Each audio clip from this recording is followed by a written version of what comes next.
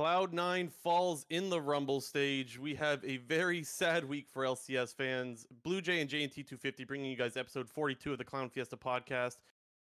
JNT, let me be your shrink for just 10 seconds and just let me ask you, how do you feel about this week's games? How do you feel about the overall performance of Cloud9 or just the Rumble stage in general? What are you thinking? Tell me your thoughts.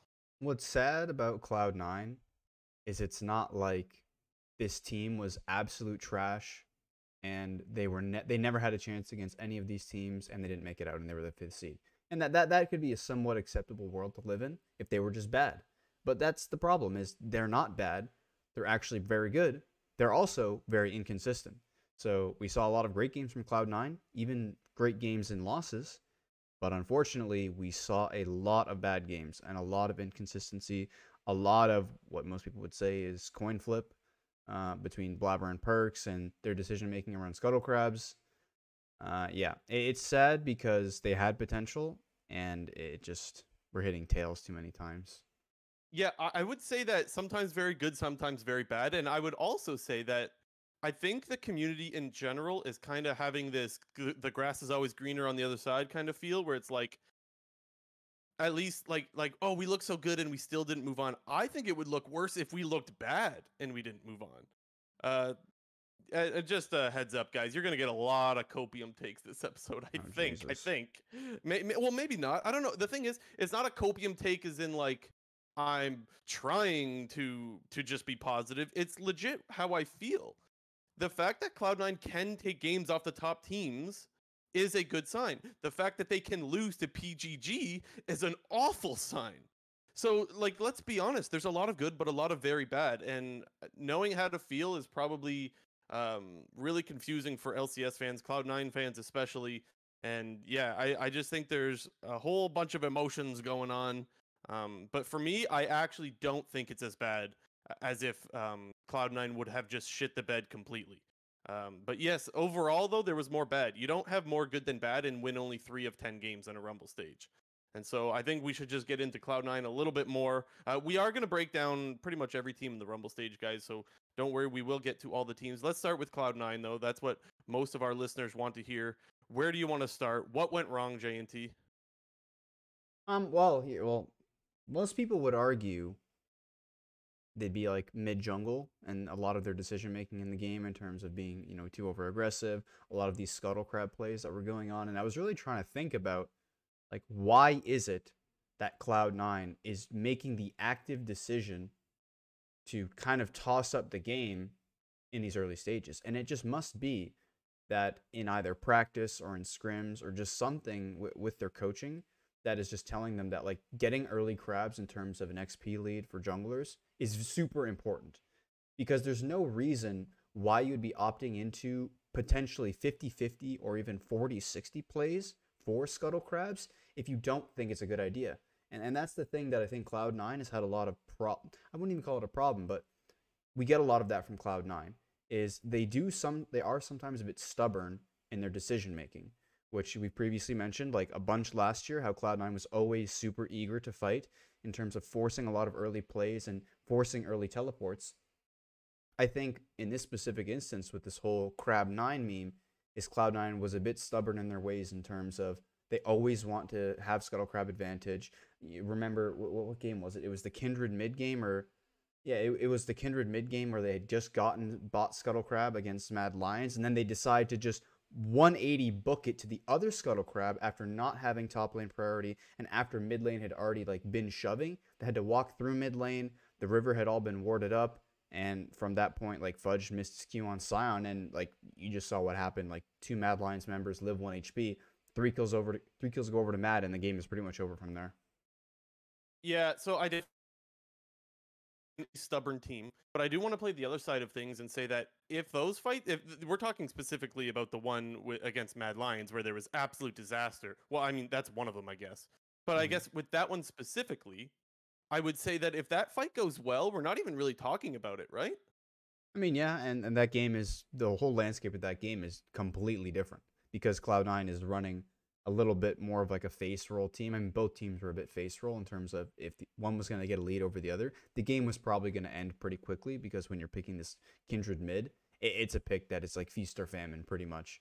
You're either going to pop off, kill them all, and do a lot of damage as Kindred with all your stacks, or you're going to be completely useless. And unfortunately, after that whole debacle in the river, Perkz was completely useless that entire game. Yeah, and the thing is, though, for me, it doesn't just stop with that game. As far as Perkz, for example, Oh, you mentioned before how like most people will point to mid jungle. I think there's a very good reason people are pointing to mid jungle. Both of them, both Blabber and Perkz, struggled a lot in this tournament. And yeah, I mean, name the champions that Perkz played. Most of them he didn't look good on, right? Like I watched the brain check episode that Cloud9 puts out with their comms, and I was just watching all of the games, like some of the replays and some of the highlights of the games, and it just gave me a swift reminder of how there was so many games where Perkz just didn't look good, which is not what you expected when you signed him for. I don't know. People are saying 5 million for the buyout, and then there's a talk about 11 million. Whatever it is, that's not what you paid that kind of money for, right? And so seeing Perkz really underperform in this tournament is a big uh-oh sign for North America and Cloud9 fans. yeah, I'm literally just going through their match list. I think Perkz had maybe one like actually good game. Only And one. which one was that one? It would be his first game against RNG, where he's playing the Lee Sin mid. Because for the most part, I mean, he did have a couple of other pretty solid performances. He had 2 Zoe games, which he was looking pretty good on, the one against RNG and the one against Pentanet. But for the most part, I think if you point to that Pentanet game, the first Pentanet game I'm talking about here, that was more of like Blabber and Sven Vulcan doing a whole lot on the trio of apes, what I would call them, in Udyr, Senna, Tahm Kench. You just pick those champions, and if you're better, or if you just reach a certain point into the game, you become unkillable and can't win the game. But other than those 2 Zoe games where he's playing, against RNG and Pentanet, that only other Lee Sin game is the only good game that I can think of. I'm looking through every single match, and Perkz is struggling out here. Yeah, I would say his Lucian game, he pretty much cost Cloud9 that game. They had a lead. They had 3 dragons, if I'm not mistaken, and he tried flanking Damwon as a Lucian. On 2 separate occasions that game, he was like Yeah. flanking as the ADC, as mid lane Lucian. What else did he play? I can't even He had remember. that Victor game against PSG where Maple was kind of Yeah. like 1v9ing. He had Yeah, true. a bad yeah. Trist. He had a Trist game against somebody. Yeah, the He had that Victor Orianna game, which got he snowballed on Yeah. against the Akali against PSG. That's one of them. Mm. Like that was another reason why they lost that game is Akali got out of hand against Perkz' Victor in the mid lane. Yeah, And so his- all his- this to say, he struggled a lot, and it's not like he didn't have a lot of chances to redeem himself. You played 10 games in the Rumble stage, and so that's a like if it was 1 or 2 games, you wouldn't think too much about it. But when you see that many games and him struggling that often, that's pretty scary, right? Yeah, I mean, really taking a look at it, I would actually, as much as a lot of the disasters did happen around the Scuttle Crab and with Blabber, I would actually argue that Perkz was the worst performing member from Cloud9. I think Blabber had a lot of bad performances, but in the other performances, I think he was actually doing a lot of work. I thought his Morgana was actually really, really good. His Volibear game against RNG was really good.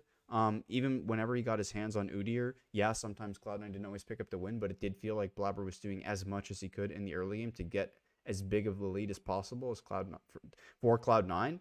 But if I had to point the finger at somebody, I would definitely point it at Perkz. That's so crazy that because I went through this back and forth in my head today about who I thought the worst performer was, Blabber or Perkz. I also landed on Perkz, and to pretty much what you just said there, the reason I went with Perkz in my head was I think there was more errors from the side of Perkz, and there was more good things that came from the side of Blabber, even though Blabber was more of a disaster on those bad plays.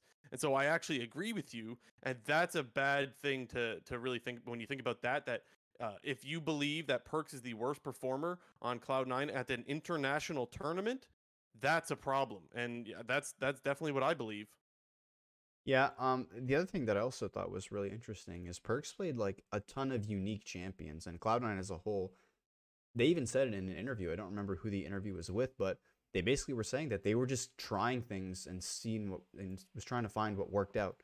because a lot was going wrong for Cloud9. I mean, in the early part of the group stage, they started off 0-2. In the early part of the Rumble stage, they started off 0-4, and not including that Pentanet win, they were like, what, they had lost 5 games in a row pretty much if you exclude that first Pentanet game. And Perkz played, let me see, he had 1, 2, 3, 4, 5, 6. Played 7 unique champions. He played 8 unique champions across 10 games. In Like the that, Rumble stage yeah, alone. in the Rumble stage alone. And see, normally we point to that as being an asset, but if you're not performing well, it's really not an asset, right? Yeah. That's no longer a champion pool that you have anymore. That's, I don't know what you want to call it. I don't know, a puddle. Yeah, I don't know. I don't know. But on the other side, though, I will say that the best performer, hands down, has to be Fudge, right?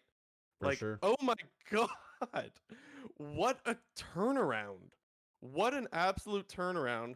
Because a lot of people were the conversation that was being had at the start of the split was, there was the power rankings of the top laners that got memed on a lot, and how Fudge was at the bottom for a lot of people.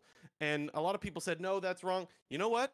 From the start of the split, I agreed that he should have been towards the bottom. He was awful. I agree too. But holy shit, he has turned it around so well. He was definitely their best performer, and whenever you put the game in his hands on a carry, his Lee Sin was great.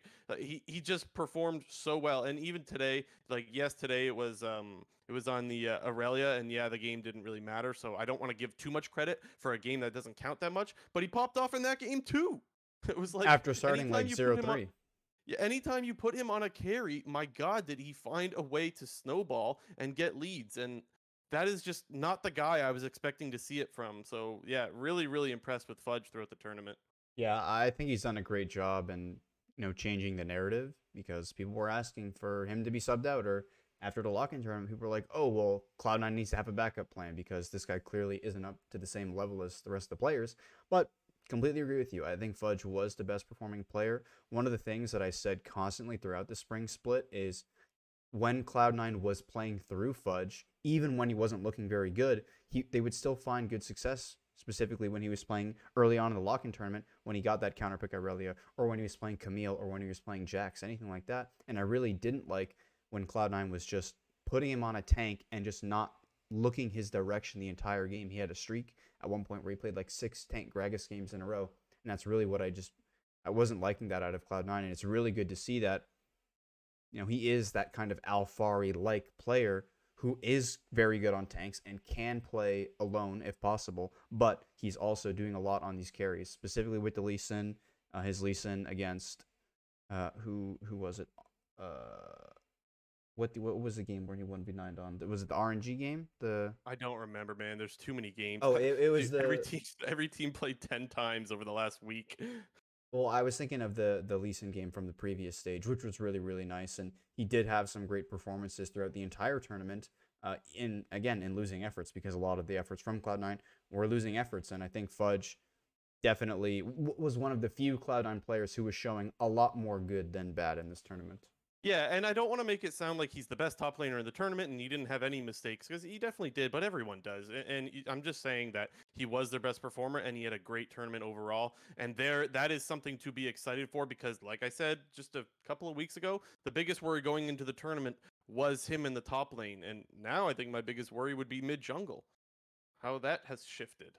Yeah, I would think, I don't know if my opinion has really shifted on mid jungle specifically. One thing that I thought was very interesting, that it was a clip from LS's stream, and he was talking about Blabber and how his opinion of Blabber is that when it comes to executing and coordinating practiced plays and champions, he is one of the best junglers in North America, and is a strong international jungler, which I actually completely agree with. But his main point was that when Blabber has to do a lot of improvisation during a game and isn't always on a champion that he's super comfortable with, he can struggle. And I racked my brain about that, but that actually does make a lot of sense. We think back to a lot of games where Blabber is either behind or is on some sort of a champion or matchup that he's not very comfortable in. That does kind of reign true, because in a lot of these games when Cloud9 fell super far behind in the early game, and these crab plays that were going weren't working, it was very hard for him to get back into the game because he's playing, this style, and Cloud9 is so kind of set in their ways. Like, they're normally the team playing from ahead, and it's on Blabber to sort of get them back into the game because Perkz is struggling, and to some extent their bot lane was struggling in certain points. And it could be a possible explanation for why we sometimes see Blabber just run it down. That could, like, what we see out of Blabber does seem to kind of match what LS would be saying there. So I hadn't heard that before, but it is definitely an interesting thought. Let's talk on the bot lane real quick. The bot lane, I thought, had a good tournament. I just think they didn't have a great tournament. What would you say about the bot lane? I thought they were pretty solid. I think against the lower, like the lesser competition, as in the two wildcard teams in Dead FM and Infinity, and even against some of the weaker bot lanes at MSI in the Rumble stage, I thought they did very well. But for the most part, against the really good bot lanes, they were just doing like a solid job. And I do think that Vulcan was probably the better of the two in terms of Vulcan and Sven, because Sven did have a few int moments and int games where he's going a little bit too early, or he's making a little bit, he's either like not picking his timing to go in properly, or he's going in too early. There wasn't really that much of a middle ground. But I do think that both Sven and Vulcan overall had a good tournament. There's nothing too much to complain from them, and I just think they're a solid bot lane. Yeah, I agree with you in saying that Vulcan was the better of the two. I definitely think he had a good tournament. And I agree that Sven had a good tournament as well. But again, there were just some run-it-down plays that didn't seem to make any sense. I think it was against a Gragas. Was that in an RNG game? When he was Tristana and he just walked up mid? And was it Ming playing the Gragas support? Again, we watched way too many games over the past week for me to remember. It was the first RNG game. I went back and watched that play the day that it happened. I went back and watched that play and tried to have an understanding of in what world do you just walk up to a Gragas like that at the wave. And there's no world. It's just purely disrespect, and it ends up costing you. And so, yeah, there are things like that I can't just forget that Sven did.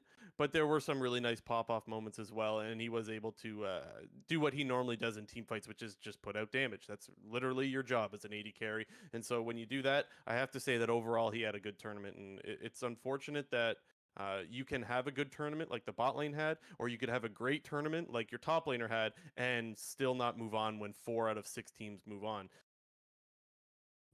Yeah. The other thing that I wanted to touch on Vulcan really quickly, and I think in terms of his role in Cloud9 is a little bit similar to Blabber, is the 2 Lulu games that he played against Damwon and PSG. And while I think that Lulu is a pretty strong champion right now, in that first Damwon game, they're running the double AD carry comp with the Enchanter Karma and Enchanter Lulu, and the comp was working out very, very well. But you kind of saw when Cloud9 started to fall behind, their comp didn't have a lot of playmaking, and Vulcan kind of got a bit lost in terms of what he was able to do during the game. And I do find sometimes that when Vulcan isn't on these straight up engagers, whether it's the Alistar, whether it's the Leona, whether it's the Rell, I do think that sometimes when Cloud9 does start to fall behind, they lack that sort of go button, because we always talk about Cloud9 and how good they are at finding their fight, and usually that's off the back of Vulcan making some crazy engage with an Alistar or something like that. And I just felt in those 2 Lulu games specifically, like it wasn't like that Vulcan was having a bad game or Vulcan wasn't having a lot of impact the later the game went. It was just that it's not his sort of natural play style, and he's kind of the guy to help Cloud9 get back into the game. And when he's playing a champion that can't exactly do that, they also seem to struggle.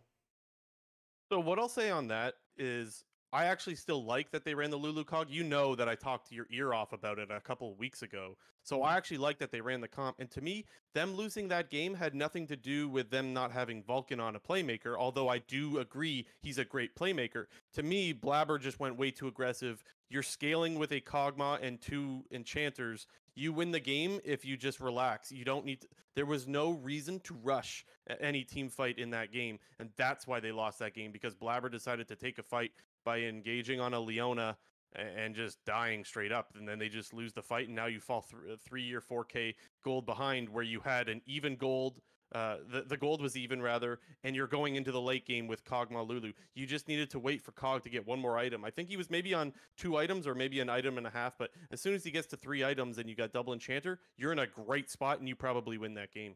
Yeah, they were scaling in that game. But I guess my point was is if Cloud9 does have those int moments where they do either throw their lead or set themselves behind, it can be difficult for them to get back into the game when they don't have those tools. Because it does feel like Cloud9, especially in this tournament, was making a lot of poor mistakes in the late game when it came to decision making and positioning, and players kind of going off on their own, doing something that they shouldn't be, like people like basing on wards or people clearing vision without their team being there whatsoever. And it just felt like with the way that Cloud9 was playing, with them not having a very strong late game and there being a lot of mistakes happening, that can sometimes get amplified when you don't have a playmaker to help you get yourself back into the game. Yeah, I definitely see where you're coming from, and especially since that's what we've seen for the last year and a half with Vulcan is the playmaker support, right? So it is a fair argument. I guess I would say I would like to see him play more Enchanters to have a opinion on just how good or bad he is on Enchanters is how I would look at that. But yeah, definitely won't complain when I see him on Alistar. We know he has a lot of influence on the game when he's on those kinds of picks. Should we start to touch now? We've gone about 20 minutes on Cloud9. Let's touch on some of the other teams in the Rumble stage. Let's just start at the top. Damwon has the first spot right now. What are your thoughts on Damwon? It's weird because it doesn't feel like they were the number one team, even though that RNG is the second seed moving on after the Rumble stage. It still felt that RNG was the best team in the Rumble stage. Damwon was kind of in this weird position where they did win every game, but they lost twice to RNG. And in a lot of those games that they, won in the Rumble stage, the main ones that I'm thinking of are their first game against PSG Talon and those two games against Cloud9. Those are games that you should lose. Cloud9 had big leads on them. PSG had a pretty big early game lead on them. I think they had like 2 drags and a 3K gold lead in the PSG Talon game. And Damwon is just so good when it comes to like doing damage control in the middle of a game, in terms of like stopping the bleeding and just getting the game to as late as possible, where their team fighting and decision making just takes over. And we know that their team fighting and decision making come mid late game is the best in the world. I think they are the best team in the world post 20 minutes, regardless of game state. And that felt like it was just kind of happening. They would somehow reach the mid and late game. They would kind of stop the bleeding when they would get down 2 to 3 to 4K in the early game and lose multiple dragons, and then just somehow squeak out the win. Yeah, and it's so funny because we came into this tournament saying that they're heavy favorites. Myself, I said that they were more likely to win the tournament than anyone else. And I don't know if I feel that way anymore. In fact, I do know that I don't feel that way anymore. Do I have them winning? I think so, but I don't know, man. I don't know. It's definitely not as free. I guess I wouldn't have said it was free before, but if I had them at 60% to win it before, I probably have them somewhere around 40 now, something like that. Because I still think that they're a great team, and I would say if a struggling Damwon still finishes first in the Rumble stage, maybe if they do find their footing, they just smash it when it comes to best of 5. Now, that's a big if, because we haven't seen them look that great since the start of the tournament, honestly. I think the guy you got to look at is Beryl, right? He's the guy that we looked at in group stage, and I would say that his struggles carried right over into the Rumble stage. I think that would be the first place to start for me, is that they are not on the same page, him and Ghost. And I think Ghost even admitted that in an interview. I don't remember who it was. It was something that I saw that was translated.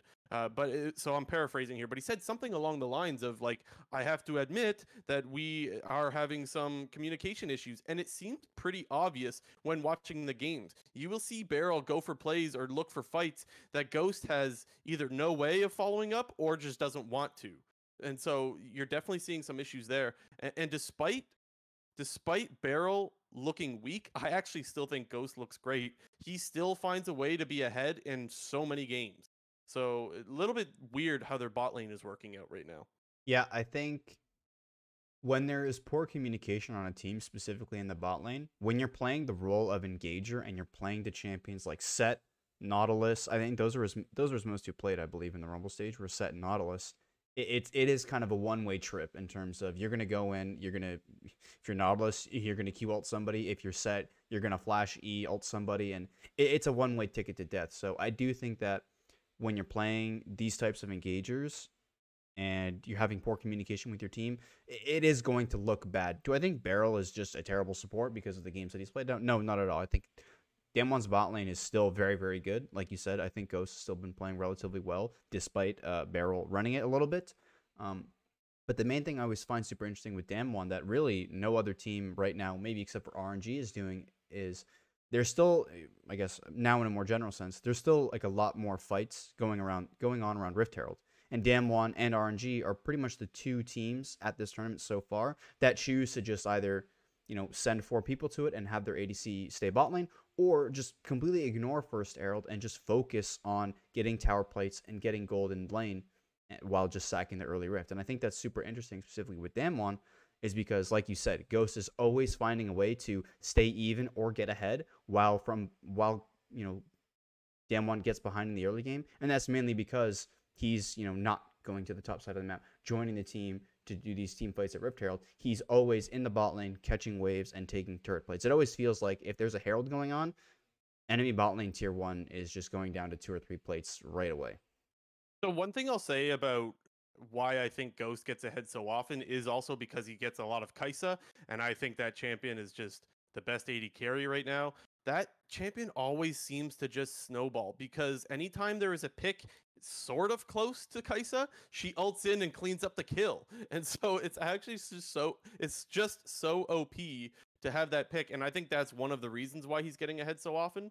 But I mean, you can't just say you don't give any credit to a guy because he's playing that champion. Like anyone could be playing that champion, but it's him that's taking it and he's getting away with it every time. And so you still got to give the guy props.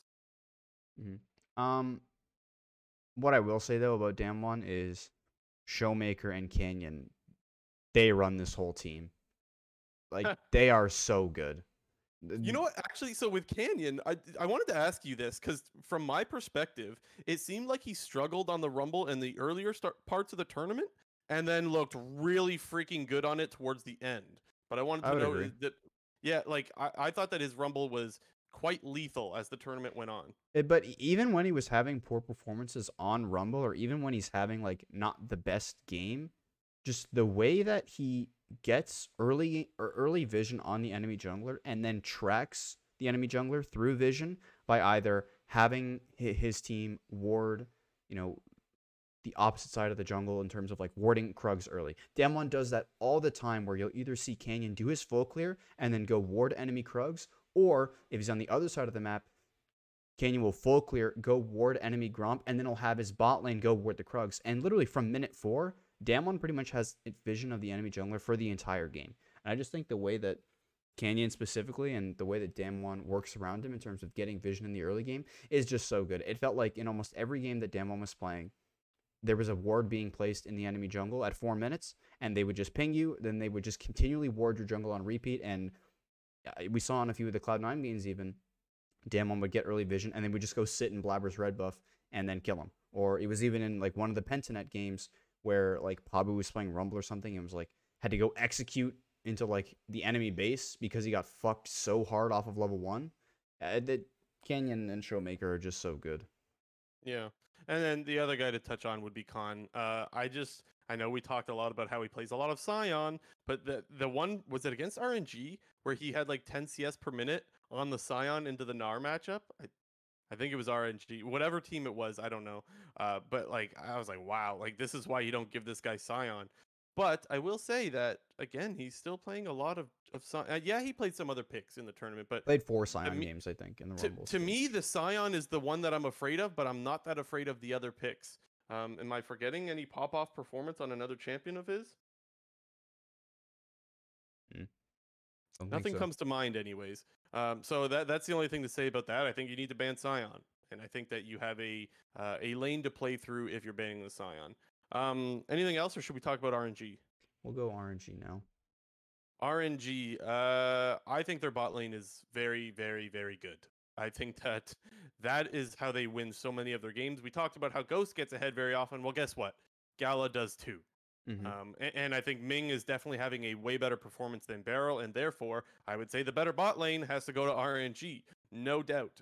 From what we've seen in this tournament, let's say, no doubt. And yeah, I think that these guys are two guys that you can rely on a lot, and I think that they're going to be scary to come up against in the semifinals. Yeah, what I was talking about with the whole Damwon bot lane thing and how they like to leave Ghost in bot when they're doing these, fights across the map or Rift Herald rotations.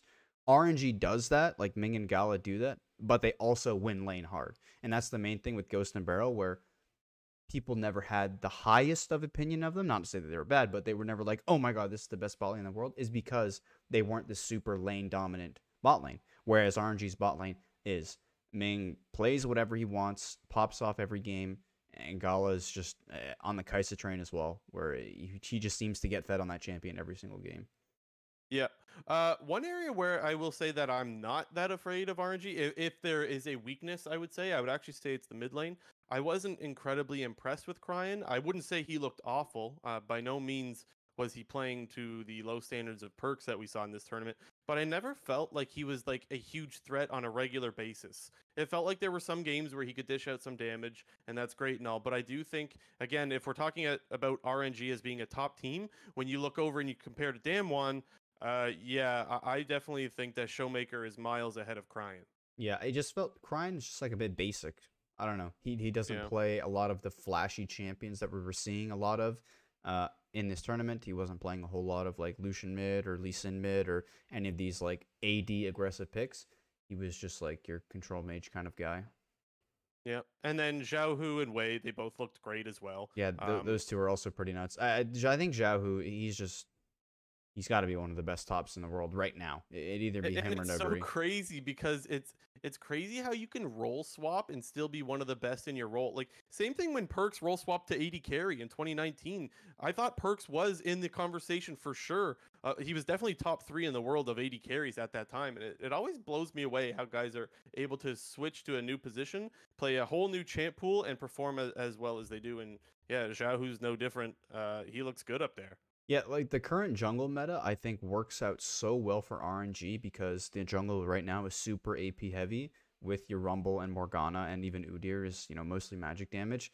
Those are your 3 most played champions in the role, and it basically just lets Zhao Hu do whatever he wants in the top lane, whether he wants to take a tank, whether he wants to play these aggressive picks like the Lucian and the Jace.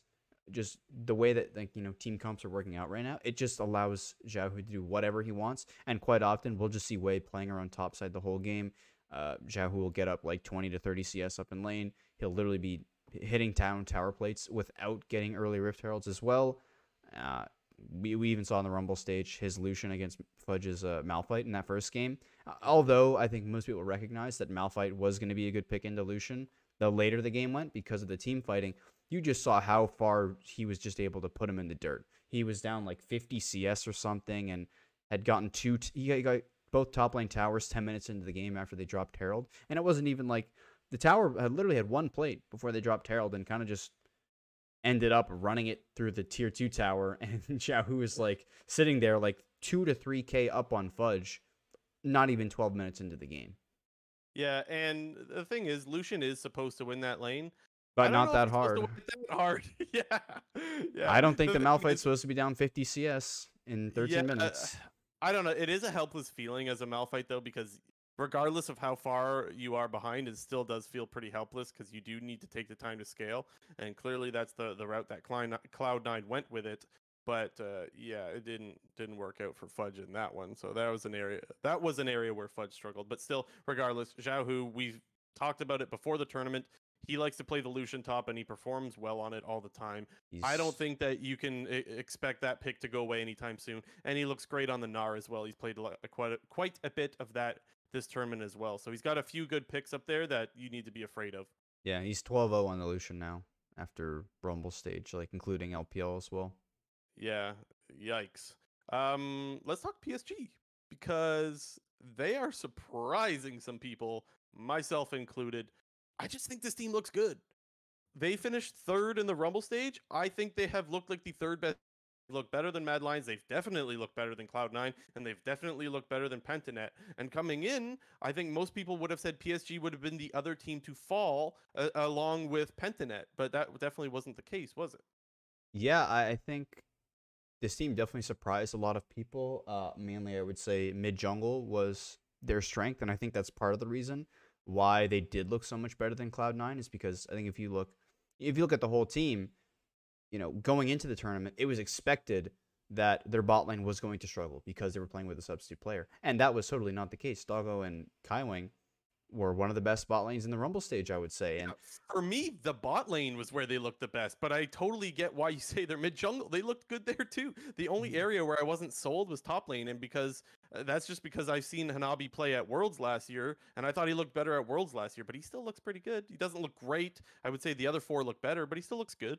yeah, I think this team is just solid all around. I don't think they have a player like in terms of like individual skill. I don't think there's a weakness on their team. Like it's not like, oh, we just completely exploit this guy and you can win the game. I don't think it's like that. I think one thing that I really like about PSG is Maple's just ability to play anything in the mid lane. We saw him bust out Galio, which I can't even remember the last time I saw a Galio being played anywhere. Maybe like lock-in tournament in North America in terms of games I've actually watched. He was playing the Akali. He played all the control mages. He had a great Sylas game against Cloud9. He was looking really, really good. It was nice to see kind of the old Maple back in like season 6, season 7, who was actually like carrying games and doing really, really well. Yeah, and I would even say that River, he came in and had a great tournament as well. He did not look out of place going up against guys like Wei or Canyon, and like that is really saying something. These are two world-class junglers, and for a so-called emerging region or wild card, whatever the hell you want to call it, they don't seem like it. At least this team, anyways. Perhaps the region is. I don't really watch the region, but I know that in this tournament they are looking really good, and they are not free. Let's put it that way. Yeah, I think people have kind of underestimated the PCS since they kind of got demoted from a major region. I'm trying to remember when that. Ourselves included, right? Yeah. Like I definitely underrated them. I definitely did. Well, I did think going into the tournament they were actually going to be better than the Mad Lions. It was a bit weird to see, not weird to see, but I was a bit surprised that PSG looked so bad against Mad Lions in the group stage and then lost that first game in the Rumble stage to Mad Lions because I actually did have this team above Mad Lions in the group stage. So to be better But than was the that Mad in part because I remember you saying that you didn't really think Mad Lions was that great though. Yeah, Isn't that important but to it was then surprising to see them be a lot better than Cloud9 and then be able to take a game off of RNG. Unfortunately, I think the team that they really seemed to struggle a lot against was Damwon. And even in the first game they played up against Damwon, they had like a 3K goal lead against them in 2 drags. And unfortunately, they threw a talking little about bit. PSG or Mad? No, PSG. They had Okay, a game. okay. Their first game against Damwon, they had like a 3K gold lead in 2 drags, which they ended up throwing away. But against every other team in the group stage, they were doing really well against, or the Rumble know what? stage. Sorry. Well, I tweeted this out. I don't know if you saw the tweet, but I realized after the games were all over that this was the only team Cloud9 couldn't beat in the tournament. Isn't that crazy? You beat Yeah. Damwon, you beat RNG, you beat Mad. Like they actually could not beat this team, which is like I don't know. To me, that was kind of interesting. Oh, Mhm. and the other thing I'll say too is that because I wanted to talk about the bot lane, yeah, I think that this bot lane has looked so good, and specifically Kaiwing is a master. Well, even Doggo has not looked out of place at all. This is a sub. He Mhm. does not look like a sub, but Kaiwing is amazing. I'm getting a foot cramp. Kaiwing is amazing, especially his Leona is so good. These guys, their ability to find picks and get ahead and just absolutely smash, their team fighting is great. And so I'm actually really excited to watch this team. I think that them going up against RNG is going to be really, really interesting, and I can't wait for it. The only thing that I do fear for them against RNG is Xiaohu. Really, I think yes. Well, I don't think The difference, you mean? Like Yeah, Xiaohu specifically? yeah, The like the top lane difference, matchup? the top lane Okay. matchup. Like while I don't think Hanabi is just a player who's going to get completely rolled, I do think that RNG can kind of just game plan around Xiaohu and do what they were doing against a lot of other teams where they're sending way up for level 3 tower dives and they're getting Xiaohu on this aggressive laning pick that can just start taking down turret plays, because that was the whole reason why Xiaohu completely destroyed Fudge. Is he's picking this early game champion, he shoves in a wave and a half, dives Fudge, gets his teleport burned, dies again, and then 2 towers are just straight up gone. And I do think that if I had to point a weakness out for PSG talent, it would be Hanabi in the top lane. But I mean, I don't think, as I said, it's like a glaring weakness. Yeah, I would I, agree. I I just would think this agree. team is very good. I think Rivers looked really good on the jungle pool. Maple, I was also looking at Maple's thing. He's played 8 unique champions and kind of that reverse of Perks where he's actually looking good on all of these picks. And Kaiwing and Doggo, they're super, super solid. Does not look like at all that he's a sub. Yeah, definitely going to be exciting keeping up with this team. Next up, we got Mad Lions. Mad Lions, they took the fourth spot. They had a better start to the Rumble stage than end, but I still think they're looking good overall. Not great. Definitely some areas where they need to look a little bit better. I want to kind of start with the mid lane because for me, I think Humanoid has been their weakness. Um, I don't think he's been awful. I don't, but I don't think he's been good. I think he's just been average. I would say the way he's playing at this tournament, I would pick him as being an average LEC 80 or mid laner, pardon me. And I don't know if that's good enough to move on in the stage. I'm really worried for Mad Lions, mostly because they're going to be going up against Damwon, and well, we have made it very clear what we think about Showmaker. So Yeah. I think Mad Lions should be worried for their mid lane at the moment. Yeah. It's not that like Humanoid has been bad. I just don't think he's had any like standout performances. I don't think he's been completely terrible, but I don't So think there's he's been great at all. I think he's just like there. He's along for the ride, pretty much. So That's the way there's I some see it things with that him. I'll get a little bit more specific. Specifically, he's making some mistakes that I just don't think a pro player should make. And it's weird because you will see him some, especially when he's playing like a Lucian, for example. You will see him put out a lot of damage and really pressure the lane. But then you'll see times where like he's walking up to a wave where there's no jungler nearby, there's no vision anywhere, and there's no way he should be walking up to a wave that's pushing towards him anyways. I saw that happen to him 3 times, and he died all 3 times. Like that is such a bad mistake when a wave is already pushing to you. You've already lost your mid lane turret. There's no reason for you to be walking up and dying like that. And so yeah, that's why I'm definitely worried there. But other than that, I have a lot of good things to say about the Mad Lions, man. I think Elyoya's looking good. You know, I love my boy Armut up there. You know what's interesting? So we talk about Armut and his Wukong all the time, and I was wondering today, is it Armut's Wukong that is okay if it falls behind and it's always okay? Or is that just Wukong in general? I don't know because he's the only guy that plays Wukong. And yes, you're supposed to lose lane in a lot of matchups, but he's always relevant. Always. Hmm. And that's one of the best things about Armut in the top lane. And so, yeah, I just have nothing but good things to say about him. Yeah, I do think that Elyoya, he does.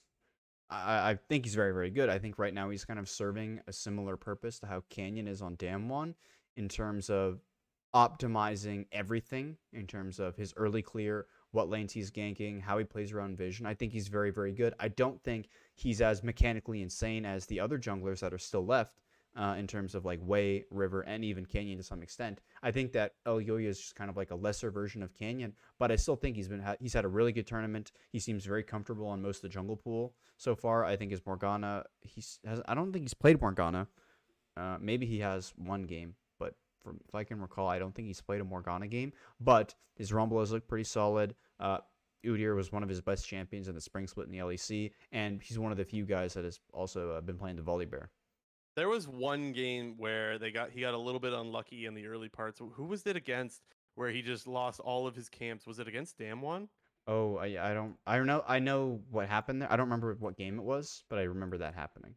Yeah, they just got late invaded, and people will look at that and look at the jungler as getting out jungled and stuff like that. But to me, that's very much just one little thing went wrong, and it just absolutely snowballed.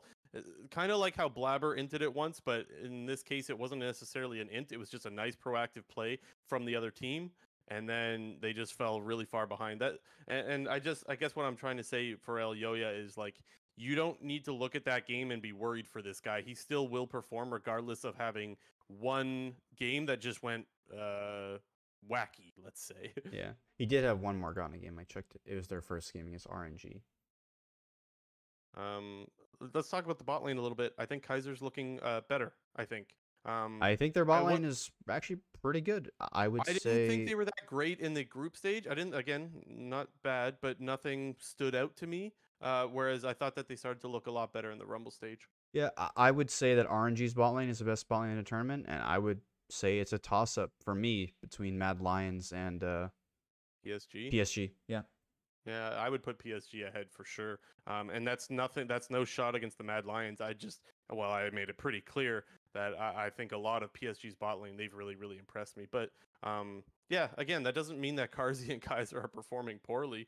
They're definitely still good. They're definitely still performing well, and I would say that Mad Lions has a chance to win this tournament still. They need to play better though. They're not Mhm. playing well enough, in my opinion, to win it all. But I do think the team is good enough to take games off of RNG and Damwon, and therefore they have a chance of winning this tournament, right? Yeah, So I like you said, I think they have a chance. However, against Damwon, I think it is a bit of like a matchup nightmare because Canyon is kind of just the better version of Elyoya. Showmaker is so much better than Humanoid.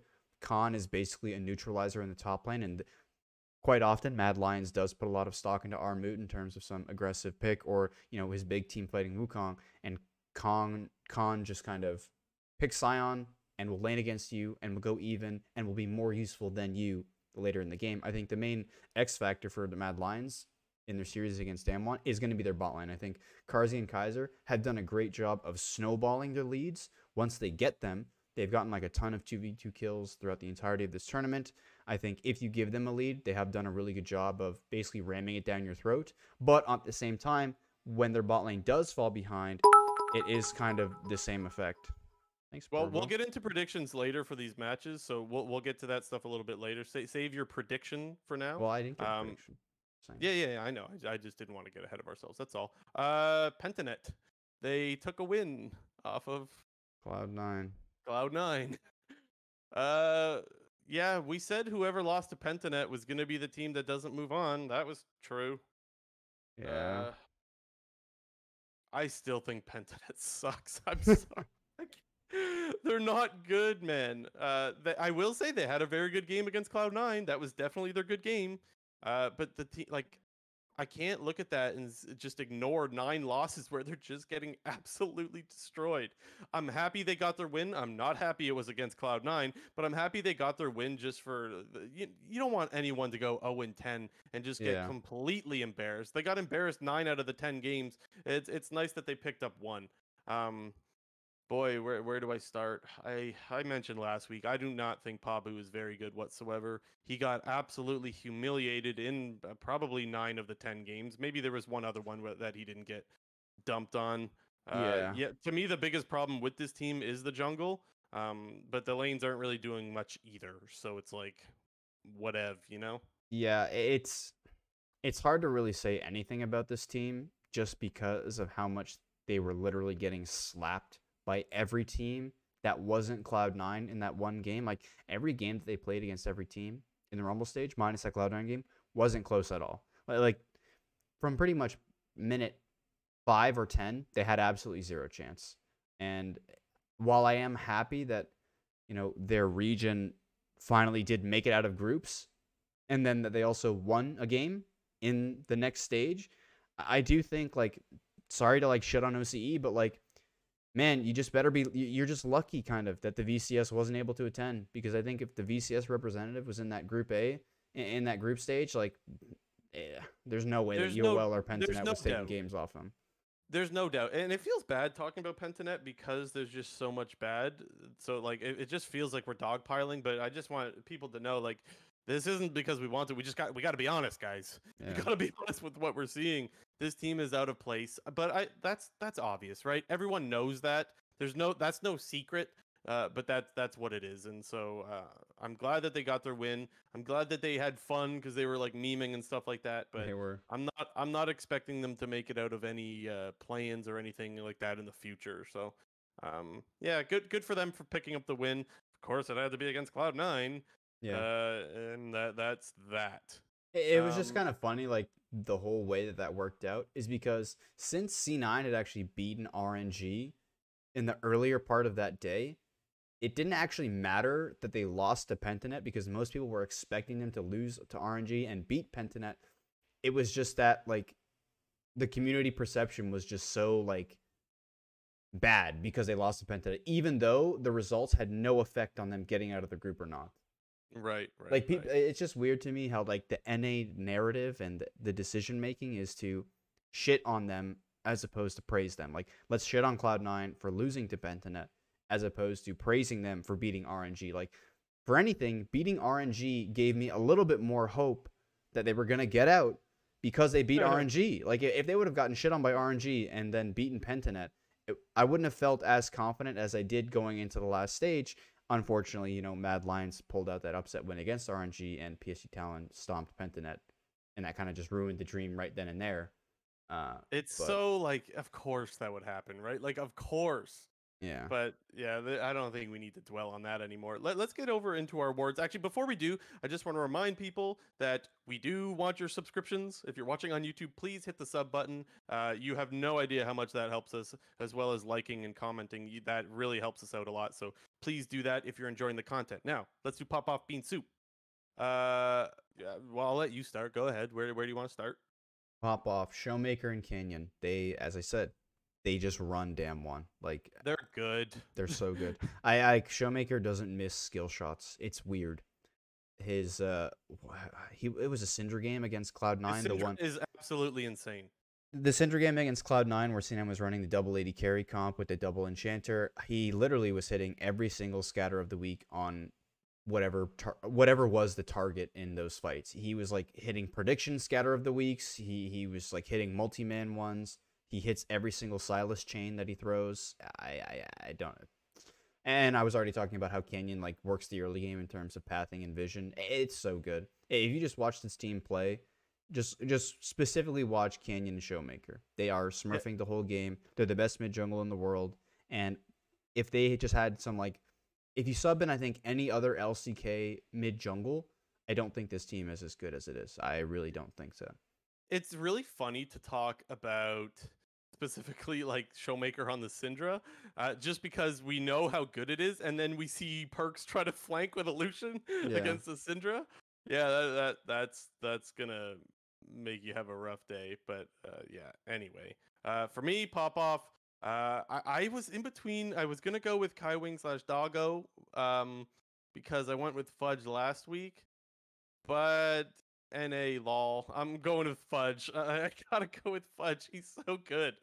Or at least he played so good. I mean, I don't want to get too far ahead of myself because it is a shorter period of time. Like, it's one tournament and he had a really good playoff as well. So it's just been a couple of months of these really good performances, but they've been insane, and I gotta give him the Pop Off again. I don't care if I'm doing it back-to-back weeks. He looks really, really good, and yeah, that's a definite plus in for Cloud9 in a sea of minuses that we saw over the past week or so. So yeah, let's go Fudge. Bean Soup, I mentioned on Twitter. I've been discussing it since it happened. The Cloud9 draft versus Pentanet, absolutely fucking disgusting. That has to have been the worst draft I've ever seen in my life. They gave up Udyr first pick to Pabu, who literally has been absolute dog shit trash on both the Morgana and the Rumble the entire tournament, and where Blabber has been totally fine taking the second option of either one, and Pabu has been choosing the Rumble over Morgana, which I think Cloud9 probably would have preferred that they would first pick Rumble and Cloud9 would take Morgana in response, but they give up Udyr first pick. They then take Kaisa Nautilus in response, while leaving open Senna Tahm Kench.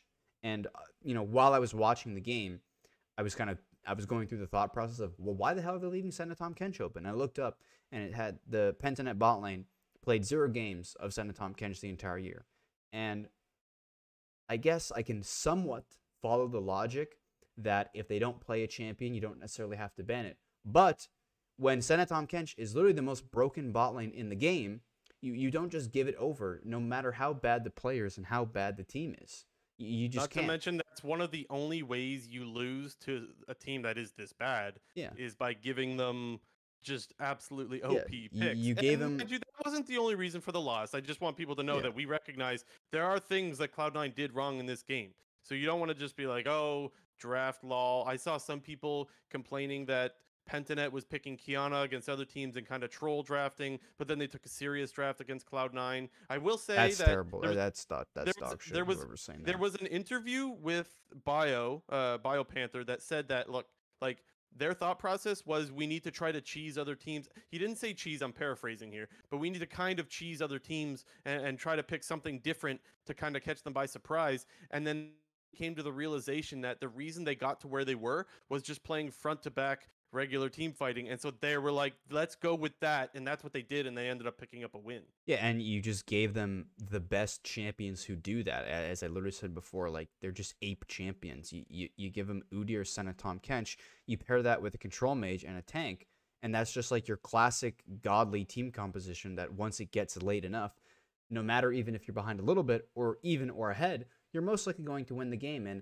it's not like that Pentanet are just like they're not terrible players. Like they're not absolutely horrible in the grand scheme of things. So if you give them some of the best picks in the meta and you yourself are picking some dog shit like Lilia jungle, you play bad, you're going to lose. It's That not was like really, really surprising. they Yeah. had Rumble Morg open and opted to pick Lilia, who And is Sven one did of say, Sven did say to your point, JNT predicted this. I just want to throw that out there. JNT said, like you mentioned, like they haven't played Senna Tom all year long, so maybe that's why Cloud9 left it open. Sven did clarify that. He said they left it open, and he also said that they were all on board with the draft going into that game. That it wasn't just a Mythi's fault or anything like that. That's He a said like horrible draft. we were all okay with the draft or something along those lines. Again, I'm paraphrasing, but I did hear him say it in an interview with Ashley Kang. So there's that. God, can we move on? That draft was so bad. Yeah, I'll just get my bean soup out of the way. It was Perks. Look, he played bad for almost all of the Rumble stage games. This is a guy that was supposed to be Cloud9's best player, and again, for this tournament, he was their worst. Yes, he did have good performances when back in the LCS. No, I'm not giving up on Perks yet, but this was disappointing to see what is supposed to be your star player perform so poorly, and I'm sure he's just as disappointed in himself as fans are. And so this isn't something that I want to harp on, but I gotta say that it was bean soup watching Perks play over the last week. But I expect things to turn around. He was doing a bit of a old Jizuke performance. Yeah, yeah. So with our weekly awards out of the way, let's talk about what MSI has done to your opinions on things. Has it changed your thoughts about Worlds? What do you think about team strengths in general? Give me some of your thoughts, JNT. Well, obviously, some of these thoughts could change depending on how the playoff matches turn out. But it does feel like, I think people went into this tournament with the opinion that, yes, Damwon's not as good as they were when they won Worlds in 2020, but they're still the best team in the world, and they're going to run through MSI, and RNG is going to have to play top-notch to beat them. But anybody can beat them. Cloud9 beat them in the group stage, and although it's kind of funny, I say anybody can beat them, although only RNG beat them in the Rumble stage, they did have a ton of close games. They had a close game against Mad Lions. They had close games against PSG. They did look not so great against RNG. I think that this team, they've shown that this team is mortal. There are ways to beat them. You can expose them a little bit. I think Beryl, if you want to, you can throw a lot of pressure towards him, and it does seem that he does die a lot. There are ways to beat this team. They're not this unstoppable force that I think everybody had them as going into the tournament. Yep. And depending on the results of the playoffs, we could have a new favorite team / region to emerge. So my opinion is that, and this can change, of course, with maybe Damwon goes out there and just smacks everyone 3-0, 3-0. That is possible. But as of right now, I see every team that moved on. I see there being 5 teams that were in this tournament, in the Rumble stage specifically, that could all beat one another. And so the circle of suck got completed. Yeah, my thoughts are that at this point, right now, Worlds is more open for the taking than it has ever been in the past at the MSI stage. Normally, when you get to MSI, there is one team that looks like an absolute powerhouse and would be the favorite going into Summer and Worlds. And I don't feel like we have that absolute powerhouse right now. I definitely thought Damwon would be that going into the tournament. But again, you said it, like they didn't look that great. They looked a little bit shaky. We saw RNG as well look a little bit shaky in some of their games. Like no one had a really, really good tournament. Even back in 2019 when G2 won the tournament, they just stomped people. They looked really, really good at the time. And so people had them as one of the favorites going into Worlds. this year there will definitely be favorites going into Worlds, but there's no far and away team that in this tournament specifically. And so that's what's different about this MSI to me, is that Yeah, I'm not even sure who's going to win, honestly. Every team that's in it right now has a chance still. yeah, and even if like we'll just play hypothetical here, like if RNG were to beat Damwon or Damwon were to beat RNG, that wouldn't immediately make me think, okay, the LCK is now the favorite going into Worlds, or the Right. LPL is now the favorite going into Worlds, because from the LPL side, like they have a ton of strong teams, and same with the LCK. Although Damwon did look so good and stomped everybody 3-0 in the playoffs, they beat Hama Life, they beat Genji. Uh, those are still solid teams. Genji, Hama Life, and T1 are all going to be those probably 3 to 4 teams that are vying for World's contention. On the LPL side, you have teams like Suning, Top Esports, EDG, FPX. There are so Yeah. many good teams in all of these regions. And even if you flip over to EU, like EU has some really great teams. I think we both said in a previous episode, you play EU playoffs out a couple more times, and maybe it's Rogue who actually wins, or maybe it's Yeah. G2 who actually wins. So I think if you're taking a look at all the regions, LPL I think has 5 strong teams going into Worlds potentially. Well, LCK I and think has 4 strong teams. EU has 3 strong teams. In terms of NA, yeah. 2 strong teams I would say, Cloud9 and Team Liquid. Yeah. But I don't think out of all of those teams there's an overwhelming favorite in terms of a team or a region. Yeah, I couldn't agree more. There's yeah, like you said, there's no overwhelming favorite. I do want to say that there was an interview, or it wasn't an interview, it was just it was Crepo and Cadrill talking to Wonder on one of the whatever their show is. I don't know what it's called. It's just something that I saw on Reddit, and Wonder was saying that they had been scrimming RNG, Cloud9, and is it PSG? Not There's damn another one. team I don't remember. No, I don't think it was Damwon. I feel like if it was Damwon, I would have remembered. Okay. Regardless, they said that Wonder said that they were winning most of their games, so that's interesting, right? Is he telling the truth though? Yeah. Well, and he I might don't have think said he would be he straight up might have lying. worded it as we're beating most teams. I don't remember his exact wording. But regardless, they're taking games off of the teams that are at MSI right now, which means G2 should still be a top team in the world. What a surprise, right? That's not a huge Mhm. surprise to a lot of people. I think people would be dumb. They wouldn't know what to do if G2 somehow didn't make the Worlds with the caliber of players they have. So let's talk about how do you feel about Cloud9 moving forward, though? Do we think that they're still going to be the top team in North America going into Worlds, or do you think Team Liquid would have done better in this tournament? Well, give me some of your thoughts. Well, I think in terms of if you were to send Team Liquid, I think that they could have potentially. I think they could have gotten out of this group. I think it's actually fair to say that as well. However, do I think that Team Liquid? Well, how do I phrase this? Do I think that Team Liquid would have looked as good as Cloud9 did against RNG and Damwon, even though they lost? No, I don't think Maybe that. not. I Yeah. think I even said this at the start of the tournament, or at least before the Rumble stage, that, well, I recognize, and I think a lot of people recognize, that Cloud9 had the highest ceiling and the highest floor Yep. among the pair We of talked Team about Liquid. that. Yeah, among the Yeah. pair of Liquid and Cloud9 in terms of it was a Yeah. very close best of 5 in the finals. I think we all recognize that NA did have 2 strong teams, and either one of them would have went to MSI, and we would have been happy with the caliber of team we were sending. However, as we mentioned before in the Cloud9 segment, we did see a lot more of their floor than we did this ceiling.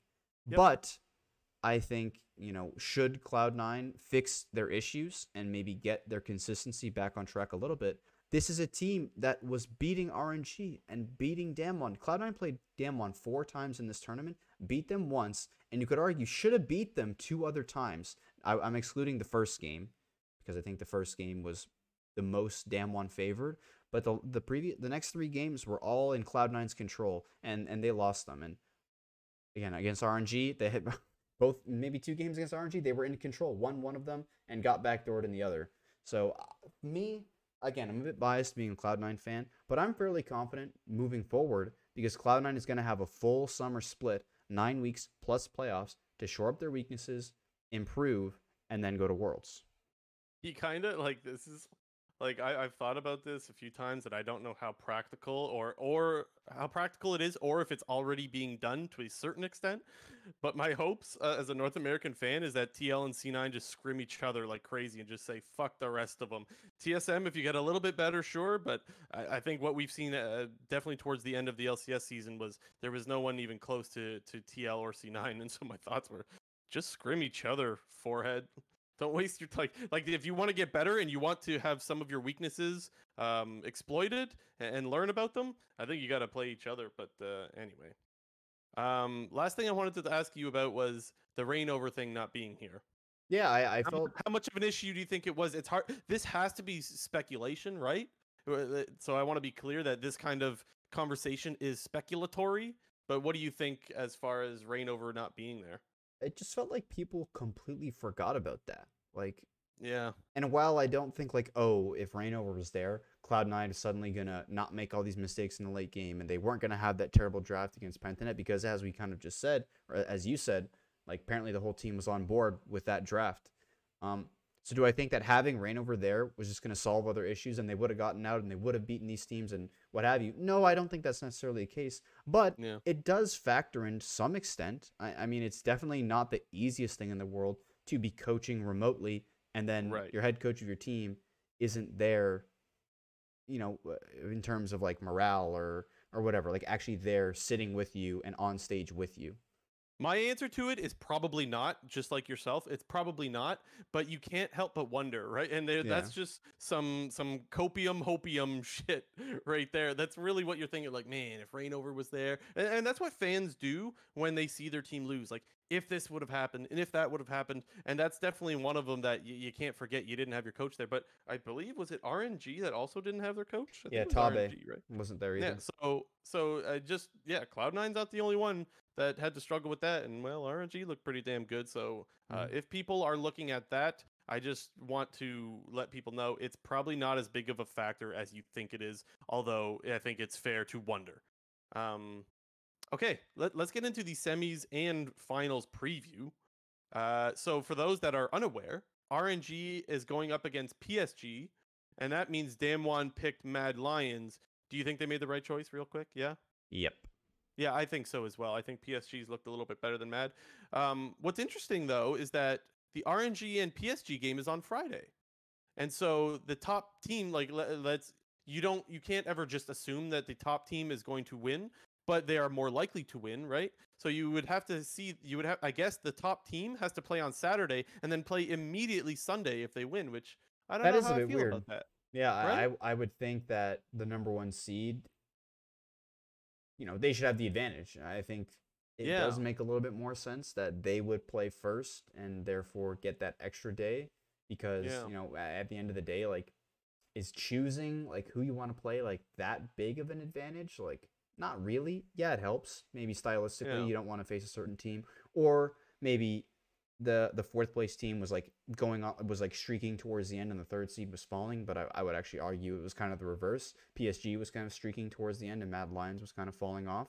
As you mentioned, they hmm had a better start than they did end. The reverse for yep. PSG. But it does feel a little bit weird that they get the number one seed and they have to play the later match and have one less day to prepare and don't get to completely 100% focus on the match on Friday because they themselves have to play Saturday. Yeah, and it's weird because I went and looked at the schedule and I had to like go check it again. I had to like refresh, like maybe this is an error, but I'm looking at it right now on lolesports.com. First game Friday, same times by the way, just so that everyone knows. All the games are still played at 9 a.m. EST rather and 6 a.m. PST. So just for you guys knowing, it's Friday, Saturday, Sunday, same times as the games have been all week long. But yeah, Friday it's PSG and RNG first, and then Mad and Damwon the second day. So let's start off with the RNG PSG game. Now we've gone over the teams a fair bit, and we talked a little bit about their matchup. So let's just do predictions for the series. Best of five. Who do you have taking it, and what score line do you got? We'll start with PSG RNG. Hmm. Well, I didn't think about the score line, but I was going to take Mm, RNG regardless. yeah, I'm actually going to give them the 3-0. I think it's interesting. a bit Okay. surprising considering that PSG beat RNG in the group stage, and PSG was looking very good in the back half of the Rumble stage. But I do think that RNG will be able to learn from the mistakes, will kind of shore up things a little bit, and I'm expecting a bit of a slapping, if I'm going to be honest here. So I like that you went with a 3-0 because for people that don't know, 3-0 is usually the least likely outcome. Like there is always a chance that one team kind of steals a game, and so 3-1 is the most common series that you see, with 3-0 and 3-2 being the lesser common ones. I still have to go 3-1 though. I just wanted to give you props, but I still have to go 3-1 because I do think PSG has looked really, really good, and RNG hasn't looked perfect. But regardless, you can't sleep on PSG. I just want people to know that you can't sleep on them in this series because they, yeah, like I said, they have looked good, and their bot lane has looked really, really good. And if there's a bot lane that needs to go up and hold off the RNG bot lane, I would say it's PSG. So Yeah, I get the feeling a little bit that RNG was probably underestimating a couple of these teams in the Rumble stage. You know, when it came to facing Damwon, RNG looked really, really good, and I think, you know, those were probably the games that they were most focused on, because those two games are probably the most important for earning that #1 seed, and kind of in the process, they dropped the game to Mad Lions, C9, and PSG, and I do think that RNG probably gonna get the whip a little bit from somebody, and I just feel okay. a slapping coming. Okay. And then Saturday, it's Damwon versus Mad. And you mentioned before there were some matchups that you were afraid of, myself included. We're pretty much looking at the mid lane mainly, right? Yeah, mid lane and jungle, mainly just because, although I think Elyoya is really, really good, I think Canyon's just the better version of him. So should Canyon should Elyoya make a mistake, Canyon is going to be all over that. And so, what score line do you have this one going? Now, for this one, I'm actually going to go with the 3-1, even though I Okay. think you're probably going to go with the 3-0 on this one. Yeah, we're swapping here. Okay. Yeah. And my main reason is I do think that Mad Lions, when they get a lead, do a really great job of pushing that lead, specifically in the bot lane. And I I do just think thought of that in something. okay, well, Sorry, I maybe I will. should go 3-1. Go ahead. Sorry, finish your thought. I shouldn't have cut you off. Go ahead. I do think in one game, Mad will probably get some lead, whether it's in the bot lane or whether it's like with a little Armut pocket pick in the top lane. Because Yeah. should Armut be playing like a Wukong game, and or was that what you were thinking, the Wukong? Wukong into Sion, right? Yeah, Like you can't shut down exactly. Yeah, Wukong. That's what I yeah, was thinking about. When crap, maybe I yeah. shouldn't have gone 3-0 on this So one. I'm gonna Go give them 3-1 the three as one. well. Yeah, I'm Yeah. giving the So 3-1. yeah, I mean, maybe you ban the Wukong though. Maybe it's that simple. But then maybe you ban the Scion, and maybe it's that simple as well. I don't know. I'll stay 3-1. I don't. I usually like to go 3-0s. Like I did it a lot in LCS playoffs, but I don't got the balls for it this time around. 3-1, 3-1 for the favorites for both of them on me. And Okay. then if that were to happen, so we both have RNG and Damon going to the finals. Now, of course, it's not guaranteed, but if that happens, who do you have taking the tournament? I would have to predict, even though Uh. they lost both games to them. Oh no, man. Oh, I'm going We Damwon. both went the whole. So it's funny because like going into the tournament, damn one, they're heavy favorites, right? And then they struggle a little bit in the group stage, and people are like, I don't know. Some people had RNG ahead, and you and I stuck with Damwon. And then they struggled a little bit against RNG, and you and I are both still sticking with Damwon. Are we stubborn, or what's going on here? I'm going 3-2. However, I think it'll be very close. You want to see 3-2, right? Of course, that's what everyone No, wants. but I think they're very evenly matched. I Yeah. think there are, mid lane is skewed in the favor of Damwon, top lane is skewed in the favor of RNG. I think jungle is relatively even. I think yeah, I think jungle is relatively even, and I think bot lane, while RNG's bot lane is definitely better than Damwon's bot lane, it's not like Damwon's bot lane is bad. Like if Barrel's not inting, their bot lane is really good. So for the same reason I said with Damwon versus Mad Lions, I think there's a mid gap there. I don't think the mid gap in the finals, if it was RNG and Damwon, I don't think it's as big as Showmaker versus Humanoid, but I do still think that Showmaker Humanoid. versus Cryan is a big enough gap for me to lean towards. Although I can't ignore the bot lane, guys. We've said Beryl has not looked good and Ming has, so there is that. But again, I still think that the mid lane matters a little bit too much. And like you said, Showmaker doesn't miss anything. He's a god. Doesn't So miss I'm a gonna single go. thing. I'm gonna go 3-2 as well for Damwon. But yeah, Cringe. it is kind of cringe, isn't it? But I mean, what do you want me to do? I can't. I I can't just. copy Oh, my he said this. shit. I'm gonna. Yeah, yeah. I'm not just gonna change and go somewhere else with it. But yeah. Anyways, that game's gonna be on Sunday, and I'm really looking forward to that. Um, Anything else on I the just wish semis or finals I weekend? just wish they weren't so early. Like there's gonna be hype, I and I know. wanna I wanna not have to wake up early in the morning and be tired for the first couple games and need to How wake have you been myself up. doing with your sleep schedule? How have you been Mine's making pretty out good. with it? I go to bed early enough to where I get I 6 hours of suck at sleep. waking up, man. I suck at waking up early. It's terrible. No, it's not that I suck at waking up early. It's that I suck at going to bed early enough. I've been on the Can't coffee do it. grind. I've been I having just like a lay cup a day. there. I just lay there trying to go to sleep, being like, man, I'm not even going to be able to focus on these games tomorrow. Anyways, okay, so before we get into quick news, there was some stuff that was released today. A spicy take, by the way, from Yeah. Golden Guardians head of East Lay, or Hunter Lee. We don't know how to pronounce it because we're noobs. JNT, I'll let you read it out. It is lengthy, guys. Stick with us, but it is a very interesting take. So go ahead, JNT. Let our listeners know exactly what he went and said on Twitter today. Yeah, for the people who don't know, Hunter, he's the GM of Golden Guardians. Oh, I think he's head of esports. He's not Okay. GM. Danon is GM. He's head of esports. He's head I of don't know what that sorry. entails. I didn't mean but to undercut his role. He's the head of esports of Golden Guardians. Yes. But I'll read from the beginning. So yeah, stick with us here. He said, NA has international tier talent, but lacks the competitive crucible necessary to produce internationally competitive teams.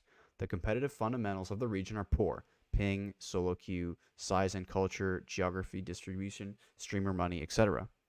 We won't succeed internationally until we fix the underlying issues that are too complex to solve without the combined efforts of the teams. Riot and the Players Association. Oh, sorry, I cut that up wrong. Riot and the Players Association, because they basically don't do anything with those, is what he's referring to. It will take all of us and require a huge fundamental shift. Honestly, Cloud9 and the other orgs that only care about international success might be best suited to let their academy team earn them an LCS playoff spot in summer while they boot camp the whole time in Korea. Better solo queue, better scrim partners, time to stream and make content. Come back, win your world spot, and then just get back on the road. Being an NA right now with these fundamentals won't prepare you for international success. Cloud9 is doing everything right, just as TL and TS, in quotations, just as TL and TSM before them. The best we can produce is just not good enough. So I don't know why he had to put everything right in quotation marks. I don't know what. Am I missing something? Do you get it? No, I think yeah, I think I actually okay. What I think he means by that is when TSM back in the day, like season 6, season 7, they brought over their imports, their import in Svenskeren, and was like, okay, we need to import a really good jungler, and then that's what we need for like succeeding at the international level. And then with Team Liquid, after they failed in season 8, they brought over like Jensen and CoreG, and I was like, oh, this is what we need. And then they ultimately failed. I think that's the point that he's making, is at the time, in terms of international success, they needed to go import a big player, and Cloud9 kind of did that right now with Perkz. And in terms of they're doing everything right, that's what the other teams did, but they ultimately failed, just like Cloud9 did at MSI.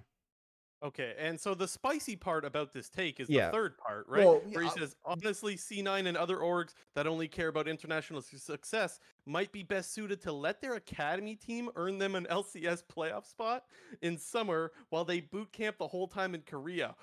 What? Okay, one thing I'll say, which I kind of forgot about, was that 8 teams make playoffs. So yes, I get that. When I originally read this, I was thinking like you're putting a lot of stock into your academy team being able to make top 6 in LCS. But then when I heard that, oh yeah, LCS is 8 playoff spots in summer, I was like, okay, that can kind of make sense. Now, let me. That's not the point for me. That has nothing to do with it. I think most people agree that the Cloud9 Academy team would have a good shot, especially with how bad Golden Guardians is. Like, anyways, like I think 8 is a lot easier to make than 6. So I think that part logically makes sense, is what I'm saying. So I completely agree that the teams would be better if teams did this, but you're literally just letting the LCS product go to shit. I won't even be able to watch the real Cloud9 or TL or TSM until international tournaments happen. Yeah. So what's the league for? What am I watching? Like, what? Well, that makes no sense. If Cloud9 just picks up and goes to Korea, if you're Team Liquid, why the hell would you stick around? If Cloud9 did that and I was Team Liquid, I'd be like, okay, let's just go too. And then at that point, if you're TSM, you'd be like, okay, let's go too. And then if you're 100 Thieves, who has world's aspirations, you'd be like, oh, yep, let's go too. Just if I think one team does this, you're just going to create that whole cycle of like, well, the top team's gone, so now we're going to be getting, if your Team Liquid, Cloud9's gone, you're going to not get good scrims because, well, you're not going to get as good of scrims because Cloud9 is gone, and you're probably not going to learn as much from these shitter teams as you would from Cloud9. So Team Liquid's going to just have the same thought process, like, okay, let's fucking go. Let's go scrim Cloud9. And all the other, like, mid-tier to top-tier Korean teams should be able to get those scrims. And I think it'll just, like, start this whole trend of, like, well, if we can afford it, we should just go. The league just dies, though. Yeah, Like, it does. And you got to remember, like, there's a lot of sponsorship money in that. Like, not just for the league, but for the teams. Like, who wants to sponsor a team that's never in the limelight or whatever the spotlight rather? Until for only twice out of the whole year. Yeah, and right? I think 2 international tournaments. And it even affects, I would argue, a lot of the bad teams in the LCS because a lot of the viewership and or a lot of the potential viewership they get is when they're facing these top teams. Like a lot of your average LCS viewers have no fucking idea who players on Golden Guardians, Dignitas, Immortals are. And a lot of, what they see from those teams are when they're playing the top teams. That's why Immortals got all this hype early on to the split. It was because they went out and beat Team Liquid. That's why CLG was getting a lot of hype towards the end of the split, was because they went out and beat Cloud9. Like, a lot of these bottom tier teams feed off the top teams because all the viewers from the top teams end up watching your games and then can potentially like your players and whatnot. And if you just get rid of all the top talent and viewers, your league is just going to die. As you said, it's just going to die. So this is very similar to me in comparison to the eliminating import rules thing, because what I think it does is, yes, your region would get better, but your league itself would just die. And so I don't think that that's a worthy cause. Like, I don't think the cost is worth, because you can't even guarantee that your team is still going to win Worlds, and you've just let your whole league go. So it makes no sense. The other thing I want to say is that I have a lot of respect for Hunter. Like, this is a guy that I've listened to a lot. When he's on in a bunch of Travis's content, Travis Gafford that is, and so I hear him a lot, and I have a lot of respect for this guy, and so I want to give him benefit of the doubt in this, in saying that maybe he's not saying teams should do this, maybe he's just saying if the intention was solely just to get better, this is what you would do. So just giving benefit of the doubt, maybe he's not suggesting this, although it certainly looks like he is. I have no idea what to think about this, but I'm sure he's going to do some content with Travis Gafford. I know that Travis has said that he's going to try to do a video to get his thoughts more in detail. But I do want to give benefit of the doubt until that content comes out, because I'm so puzzled. And I'm really surprised if Hunter's take is that the LCS should actually do this. I'd be really, really surprised, but who knows? Maybe that is his take. What I will say is I think he's pretty spot on with his first 2 points, which are basically talking about how and these are a lot of the issues that have been brought up before. Yeah, this has been talked about a million about times. how the competitive fundamentals are bad, like paying solo queue, the overall culture and everything, and how international success isn't going to happen until these things start to change, which I think a lot of people have been in agreement with. But man, I really just cannot get behind the whole idea. And again, like you said, he's not suggesting that Cloud9 should do this, but if their intention is to only succeed on the international level, if that's the case, I can understand that. But it just makes no sense in practice to me in terms of what that would do to your team, what that would do to the league, what that would then do, what would that do to the league as a product, and then what that would do to the league competitively. Because I truly think that if Cloud9 were to just pick up and go to Korea and fuck off for the split, TSM and Team Liquid would be right behind. You may as well at that point sell your LCS spot and just join the LEC, buy an LEC team, right? Wouldn't you do that? If Cloud9 really wanted to that bad, wouldn't you sell your LCS spot, buy an LEC slot, and now you're in a region that is better all of those things that we just mentioned, and you're still in an English broadcast area? I mean, yeah, they have different language broadcasts for a bunch of, but you're in the area that the main language is English, and so like there's not that difficult of a transition. Just thinking about that'd be kind of exciting, actually. I've said that. Well, I think I've said that as one of our episodes before, that I think the future of Western League of Legends will eventually be LEC and LCS forming together. Although I said that I don't think that that's going to happen for another 10 or 20 years or something like that. But again, yeah, I'm way ahead of myself here. But I wouldn't be surprised to see that happen eventually, honestly. Yeah, but I just didn't think of the idea of sell your LCS spot and just move your fucking org to the LEC. That'd be kind of funny. Imagine Yeah, like Cloud9's in the LEC and Vitality's I just just think out. the NA money's too good. Like I agree. the sponsorship money that you make is too good because you don't have to reach a bunch of different languages. Like there's not that many. Like pretty much everyone who's watching NA for the most part speaks English, and so like it's so much more cost efficient to sponsor an LCS team than to sponsor a bunch of different broadcasts in the LEC. But we don't need to go into all of that. The point is that this stuff is a mess, and I can't wait to hear more about what Hunter has to say about it. Because even though this sounds crazy, guys, I know he is a very good esports mind, and I would love to hear more about it. But that's enough of that. Let's get into quick news. Mm-hmm. Go, JNT. Okay, Migo. Non-league related, but the 100 Thieves are in the league. Foosley, she's joining 100 Thieves as a content creator. She's part of that Yeah. offline TV group. I don't have much to say about it. All I'm gonna say is, wow, they're signing more people. That's kind of crazy, and it makes me wonder how much 100 Thieves is invested in their LCS team versus their content creators team. There's a lot of discussion about that all the time. Like, should the LCS team be worried? I don't think so, though. Is the short answer. I don't think so. They Invest make plenty enough of resources into their LCS team, and so yeah, I think it's fine. They make enough money. What's next? Got a bunch of roster moves and some NA stuff. EG, they're promoting their 80 carry Danny to their starting roster. Starting roster, who was formerly Shiro, was formerly on their academy team. They seem to be really excited about this guy. It was Peter Dunn, their coach. He tweeted something along the lines of like I don't remember what he said exactly. Basically, I got the sense from his tweet that he is very, very excited about this player, and it seemed like he's kind of a diamond in the rough is kind of what it seemed like. It definitely seems like he has a lot of high hopes and that he believes he is much better than and that people may have overlooked this player. So we'll see if that's the case. Rip Deathly. Yeah, right? I think we kind of saw it coming though. Yeah, definitely has never lasted very long on LCS orgs. To be quite honest, he The spent a longest lot of of- his career in academy, and it looks like that's maybe going to be the case again. Maybe I don't even know if they're keeping him in academy. Are they? I think they just straight up got rid of him, if I remember I correctly. think you're right. They Yeah, just- they- actually think about it now. I think you're right. I think the longest time that he's been on a team was like Golden Guardians season 8, which was like 10th Yeah. place Golden Guardians. Was that with High? No, with Matt, but yeah, Yeah. Yeah. definitely in Mata, definitely. Yeah. Sag. Man. Okay, what's next? Cowboy Shard is joining KC for Long 6 time months. LEC player. Long time. He's LEC probably player. a He's good been around guy. for a while. He's probably a good guy to replace Adam. He's even Yeah. though Vitality's been in the dumpster for like a year and a half, he was always like a solid top laner. He was never like one that was just completely getting shit on. He was normally like the only guy that was even in the games pretty much. So I think if Karamine Corp is wanting to do another like push for EU Masters, or I don't even know how that all works. Like, do they play at EU Masters Summer League thing? If they do, I have no idea. I would assume it's a move to probably push a lot of their other players to get back or to get to the LEC level, and they want a solid replacement to continue their success. That's what I think.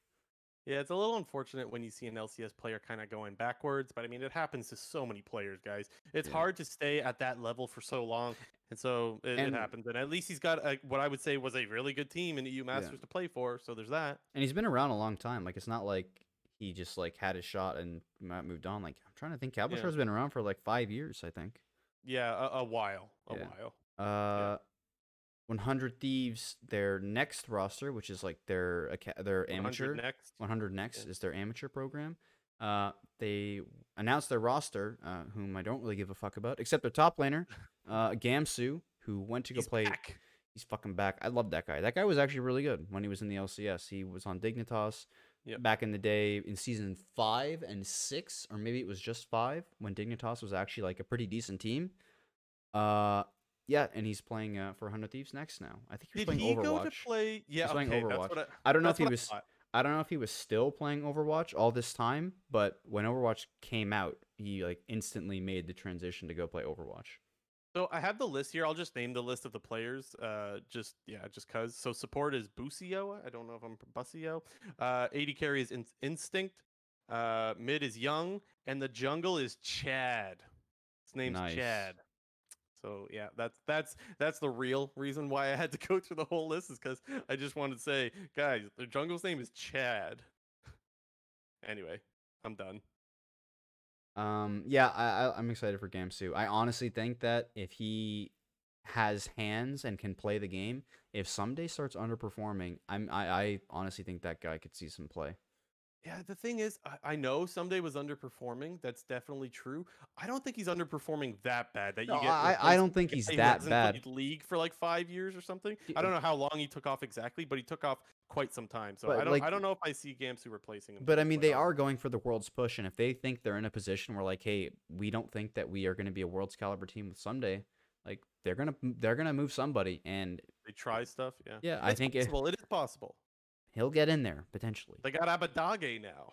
That's true. I'm excited for 100 Thieves. Uh, Uh, go ahead. Golden Guardians. They're promoting their beast support Chime to starting, And that's it. Nothing else, guys. And they're not also making making any solo other moves. start. Oh, true. I forgot about that. It's funny because when we heard that announcement, you were literally saying that like this guy could just get starting like straight up, like he could just be plugged into starting roster, and that's pretty much exactly what happened. It's funny. Well, the reason we're memeing a bit is because in the tweet that Golden Guardians made, where they were like making this big roster announcement, it was like, oh my god, we're making roster moves for Summer Split, and we're promoting Chime, who's like really been proving it in Academy and yada yada, and then like last sentence, also solo as well as joining. Yeah, that was the take that I got from it, or the sense that I got from it when I was reading it. I was like, is anybody else looking at this and being like, here's the tweet right here. Join us in welcoming and congratulating Chime, who has been promoted to our starting roster following an academy split full of growth and development, alongside Solo, who will also be starting headed into summer. It's like, what? And like, so here's the thing. I don't think that Golden Guardians was like, guys, we gotta like make it hush hush our announcement. We have to announce it, but let's try to make it super subtle. I don't think that that was their intention, although it is possible that that was their intention, but that's just the sense that I got from it when I'm reading this tweet. I'm like, huh, they're so excited about Chime. And the reason why I'm a little bit like question mark about it is because they had said so many times, like we heard an Arrow say, like, Niles is our guy. Now, he didn't say Niles is our guy for the whole year. He didn't say that. But he also didn't say Niles is our guy for spring. He said Niles is our guy. And as long as we have people like playing hard, I remember him saying this. This isn't a direct quote, but I do remember him saying this on multiple occasions that like, as long as you're working hard and you're giving it your all, I'm not going to cut you. And it's like, Back to Academy. but with that said, I still applaud them for doing this because let's be honest, guys, there was some pretty poor performances out of the two players, out of Newbie and Niles. They were And the two sometimes worst you players just- in the LCS. Sometimes you just have to accept that, look, we made a mistake, or you adapt is what I'm saying. If you say like, look, this is a new opportunity now that we think Solo is actually still an LCS worthy player. We think we have a better chance of winning with him, and we also think that we can develop Niles in Academy or Newbie for that matter. Like, I think that it's totally fine to do this, and so it seems like I'm harping on them for this move or for their tweet. It's not that. It's just it was funny the way that this whole It was thing all played out. praised and worded. Yeah.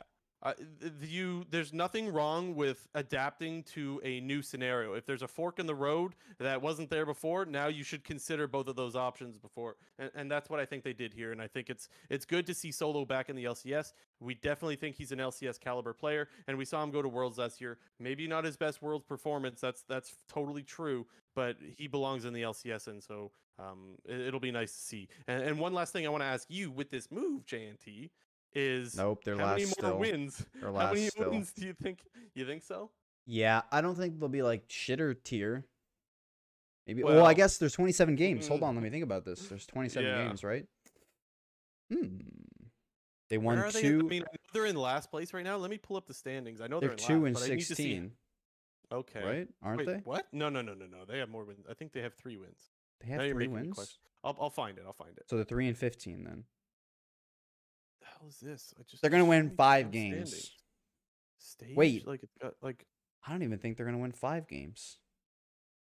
They're gonna win 4 games or less. 4 or less. They are 3 and 15. Okay, I finally found the standings. It took me long enough. They're 3 and 15. 4 or less. Now, I will remind people of what I said going into the split. I said I expect this team to get 8 wins out of their 45. And so therefore I guess I thought they would go 8-37 if my math is done correctly. I know you're not supposed to do math on live stream, but I'm trying it anyways. So I think that number goes up a little bit. I think that yeah, it's like you're So gonna you laugh. think they're gonna win 6? 9 wins So you think they're gonna win 6 or more games out of 27? out of 27? Yeah, I think that's fair. It's again, it's I'll not still that I think take they're amazing. 4 or less. So you think that they're going to finish with 7 or less wins? Yes. Well, Okay. yeah, but anywhere between 3 and 7. For me, the reason why I have a little bit more faith in them now is because the definite problem, the biggest problem, was Niles by a long shot. And now that player is replaced with an LCS caliber player. You had what was clearly an academy or below level player. That's yet to be determined because we haven't seen him play long enough. But we know he's not LCS player, and now he's being replaced with an LCS player. That matters a lot. If he comes back and plays solid, with like to give too many ifs, but it's been a long time since we've seen solo play, and so it is an if. But yeah, I think that this team can pick up 9 or 10 wins is what I'll say now. That's Who did where I'm changing it. Who did they beat? Let me find it. They went 1-1 against 100 Thieves. They went 1-1 against CLG, and they went 1-1 against Immortals. Yeah, so I think you probably get rid of like I don't know. Like I think CLG is much better than they started out because CLG at the start was the worst team by far. CLG. It must Didn't have they been beat early. CLG at the end though, because wasn't it like CLG beat Cloud9? Oh and then yeah, it the- was. Oh yeah. right? They still suck. I don't care. Yeah. Okay. They do. That's funny though. Yeah. So, anyways, it'll be really interesting. These moves are super interesting for me. We're already seeing some moves. I don't think we'll see any more. I think it's getting a little bit too close to spring to make moves now. Who knows? Maybe there's some emergencies and some things happen that's totally possible. But yeah, for now, I'm saying they made a good change. I'm glad they made it. I'm glad they recognized a mistake. They didn't, they're not too stubborn to realize they made a mistake, and they're going to continue. They're not giving up on Niles, and so I think it's great. I think they'll get 9 or 10 wins. Yeah. Is there anything else? Well, there's one more thing, but Go for it. it's a bit of an interesting one because it's a Okay. rumor, but Oh. we're not real. Well, no, you know what this is. You posted this. I already before. forget. So. Okay, well, it's a rumor, but it seems like it's from like not necessarily the most reliable source. But there's a rumor going around that Cloud9's performance at MSI and then Oh. potentially not making it out of the Rumble stage will greatly affect the decision making of the removal of the import rule. And my reasoning for putting this at the end and not discussing it before was because the source from this and the whole tweet and everything was fairly sketchy. So me personally, I'm not going to put a lot of stock into it at all. However, what does confuse me, if this rumor is true, is I don't think that one team's performance at an international tournament should bear the weight of a decision for that would affect the entire league. I think if you were making this decision based off of Worlds 2021, I would say that's totally acceptable because in that case, you're going to be sending your top 3 teams from the region, 3 teams who should be good enough to compete at the international level, and if they all flame and bomb out, that's totally fine.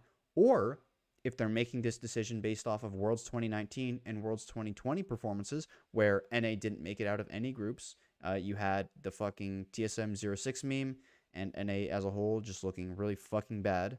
I think that's totally fine. But the logic that the breaking point of this whole decision rests on Cloud9's ability to get out of the Rumble stage at MSI doesn't make any sense whatsoever. Because I think, like we've kind of mentioned before, yeah, there might be a bit of bias here because we're trying to look on the positive side of things because we're Cloud9 fans. They still had they performed fairly well against the top teams in the world of Damwon and RNG.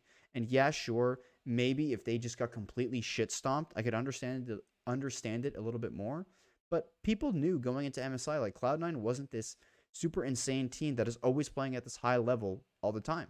They had int games, and people know, or people should have known, that they were going to have some int games. And unfortunately, they just had more int games than good games. Yeah, so I like that you bring up the point that if C9 gets it, like that's the part that it was really shaky to me. Like the quote was, so it was from Esports Maniaco or Maniacos What or something. is that even? I don't Like, know. what is Well, that? first of all, I think it's Spanish. I think I don't know, speak Spanish. I like to think I do, but I think it means Esports Maniac. I don't know. Somebody could translate for us. Let us know in the comments if you speak Spanish. We need help with this. But regardless, I have seen things come from this source before, and I actually like there has been some stuff that is credible from this source. Hmm. But I believe the quote was, I believe 100% believe that C9 gets eliminated, or that if C9 gets eliminated next year, there will be no import restrictions. That's where I'm like, that makes no sense. I don't really know if I buy that. But where I am afraid is the part that says there are rumors that say that next year NA will not have imports, and this is translated quotes, by the way, just so you know. But yeah, that part actually does scare me because they've been oddly silent about it for the last few months. Travis Gafford has mentioned a million times that he's reached out to Riot and been like, "Hey, can you guys comment on this?" If they had no intention of changing the rule, they would comment and be like, "No, guys, don't worry, we're not doing it." But the fact that they're ghosting everyone on this makes me hella fucking nervous. And now just another source that, although I wouldn't say it's the most reliable source, I have seen them report credible things before. And so, yeah, now I'm a little worried, to be completely honest. But like the thing that again still confuses me, that if this is true, you're telling me that we're gonna play the hypotheticals here. Since Cloud9 didn't make it out of the Rumble stage, we're removing the import rule starting 2022. You're telling me if Cloud9 would have made it to the Rumble stage and got shit stomped 3-0 by one of Damwon or RNG, the import rule wouldn't have been removed and everything would be the same? Like, that doesn't make any sense to me. Like, if this is true, the breaking point of a decision should not be like on a single team at an international tournament, which most of the public believes isn't that insane of a tournament because it's not as good as Worlds, it's not as good as LPL playoffs, it's not as good as LCK playoffs. It just doesn't make any fucking sense. Yeah, no, and that's the part that makes it a little bit wonky for me. That's why I find it less credible is that last part of if C9 gets eliminated. It's like, well, that shouldn't have anything to do, like one thing shouldn't have anything to do with another.